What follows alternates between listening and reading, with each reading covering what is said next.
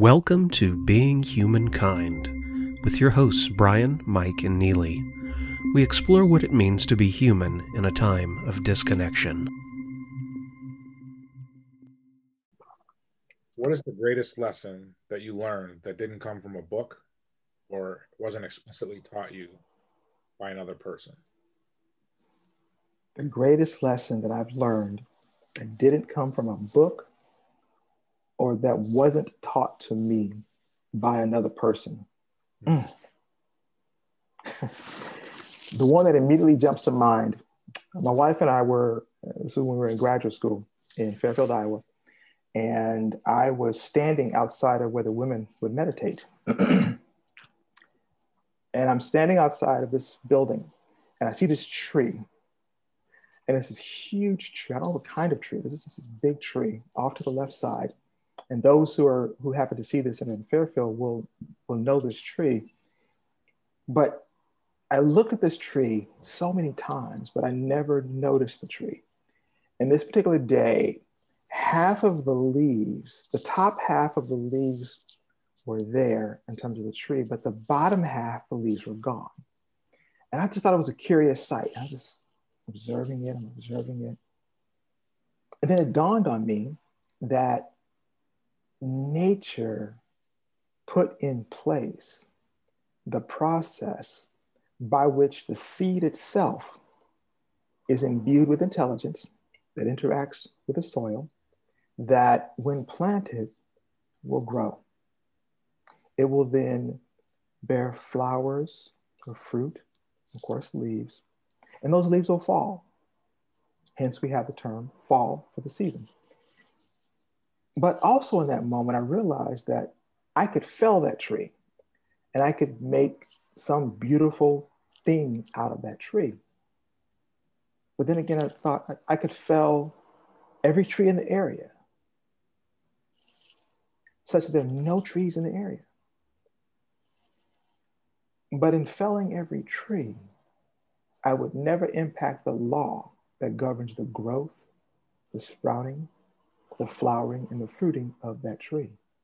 I would never impact it. I could fell every tree in the area and never impact the law. That to me, it hit me like a ton of bricks. And I'll never forget that moment, standing there and observing this tree and just contemplating this tree and the fact that the leaves were at the top and none were at the bottom, and then felling the tree and then felling every tree in the area such that there are no trees in the area that never affect the law that governs the growth of those trees, ever, never touch the law. To me, the lesson in that is that as humans, we have the capacity within us to realize our highest and our best. It's native, it's resident, it doesn't reside only within some people. Everyone has it. It's up to us to recognize it and work with it. And in working with it, come to understand and express our highest and our best. Think here, Cicero's Summum Bonum. We begin to express that. And so in that moment, I realized that I'm in the universe. I'm in the universe and I'm subject to all the laws within the universe. Now, I can look at that as a victim, or I can look at that as one who's working with those laws, planting the seed, nurturing the soil, tilling the soil, allowing that tree to grow from a sapling to a full tree that then bears fruit. I can work with that. Similarly so with an idea. You have an idea that you want to bring to fruition. How do you bring it to fruition? Understanding first that it's possible, going from this idea of impossible to I'm possible, switching the perspective. We deal far too often in impossibilities. Once we begin to deal with possibilities and recognizing that we are the center, the locus of control, begin to recognize that is resident, is native within every human being. Not just one type of person has it, not just one gender has it, not just one socioeconomic status has it. Everyone has it. The trick, I believe, is causing us to believe otherwise. And in so doing, people never experience or live their highest and their best. So for me, that was one of the lessons, and I'll never forget it. I'll never forget it. I can fell every tree in an area and never impact the law that governs the growth of those trees. Never.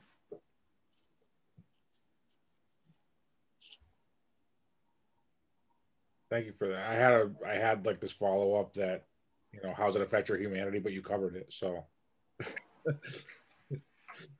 kind of hard to follow up now. I was like, I got to follow up. You know, I do a little bit, but I love that you talk about the internal locus of control. So in my work, I hear so many individuals who, you know, I can't, I won't, I'll never, and it's because of the external, and it's hard for me to. I know that I'll never be able to shift that perspective, and it's always up to the individual, and it's very difficult when I know, you know, in being the type of person who wants to always make things possible for herself, to look at somebody else and say, but when you see it in someone else and know that they can make it possible, and see somebody who is bright and just sees things as, you know, kind of like, woe is me and the world is after me and the world is never, you know, look at what always happens to me and I just can't catch a break. It's always external. It's really difficult. So I loved everything about what you just said. Well, thank you for your kindness on that one. One of the things that just pops into my mind in this moment is you're saying how you want people to have and realize they have the capacity to live their highest and the best. I think of that first of the Four Noble Truths within Buddhism: man causes much of his own suffering. We don't think about it in that manner, but I think when we come to understand the brain being the interface between the interior world and the exterior world, and how when we have an experience, we create connections within the brain. As we ruminate over those experiences, those connections strengthen. As we, in terms of learning a new instrument or a language or some philosophical concept, as we repeatedly contemplate or approach the study of that, we strengthen those connections. So much so that our default thinking begins to shift. And as our default thinking begins to shift, our default actions begin to shift. It's an interior process. And that interior process, we have to till that interior soil. Once we till that soil, plant new seeds. I think it was U.S. Anderson talks about it as uprooting, quote, negative mental prompters in his book, Three Magic Words. And as we uproot those negative mental prompters, we come to have a different understanding first of ourselves, of our capacity and possibilities. But it requires us to turn our attention within. We give so much attention to the exterior world, failing to realize that the exterior world is as a result of the interior world. I'll say that again. Failing to realize that the exterior world is as a result of our interior world. I say that because everything began as an idea.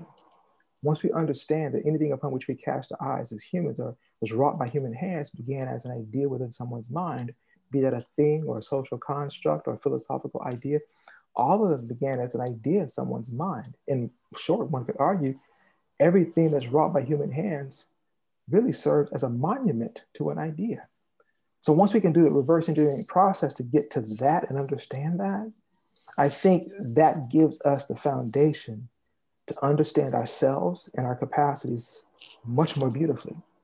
One test that I often give to people, and one example I often give to people, would be to take your favorite item, whatever it may be, and just sit with it. Sit and examine it. Just sit and examine it. And at some point, doesn't matter how long it's going to take you, but you'll get there. If you're diligent, you will come to understand unequivocally that it began as an idea within someone's mind, and then the process by which that thing became a reality.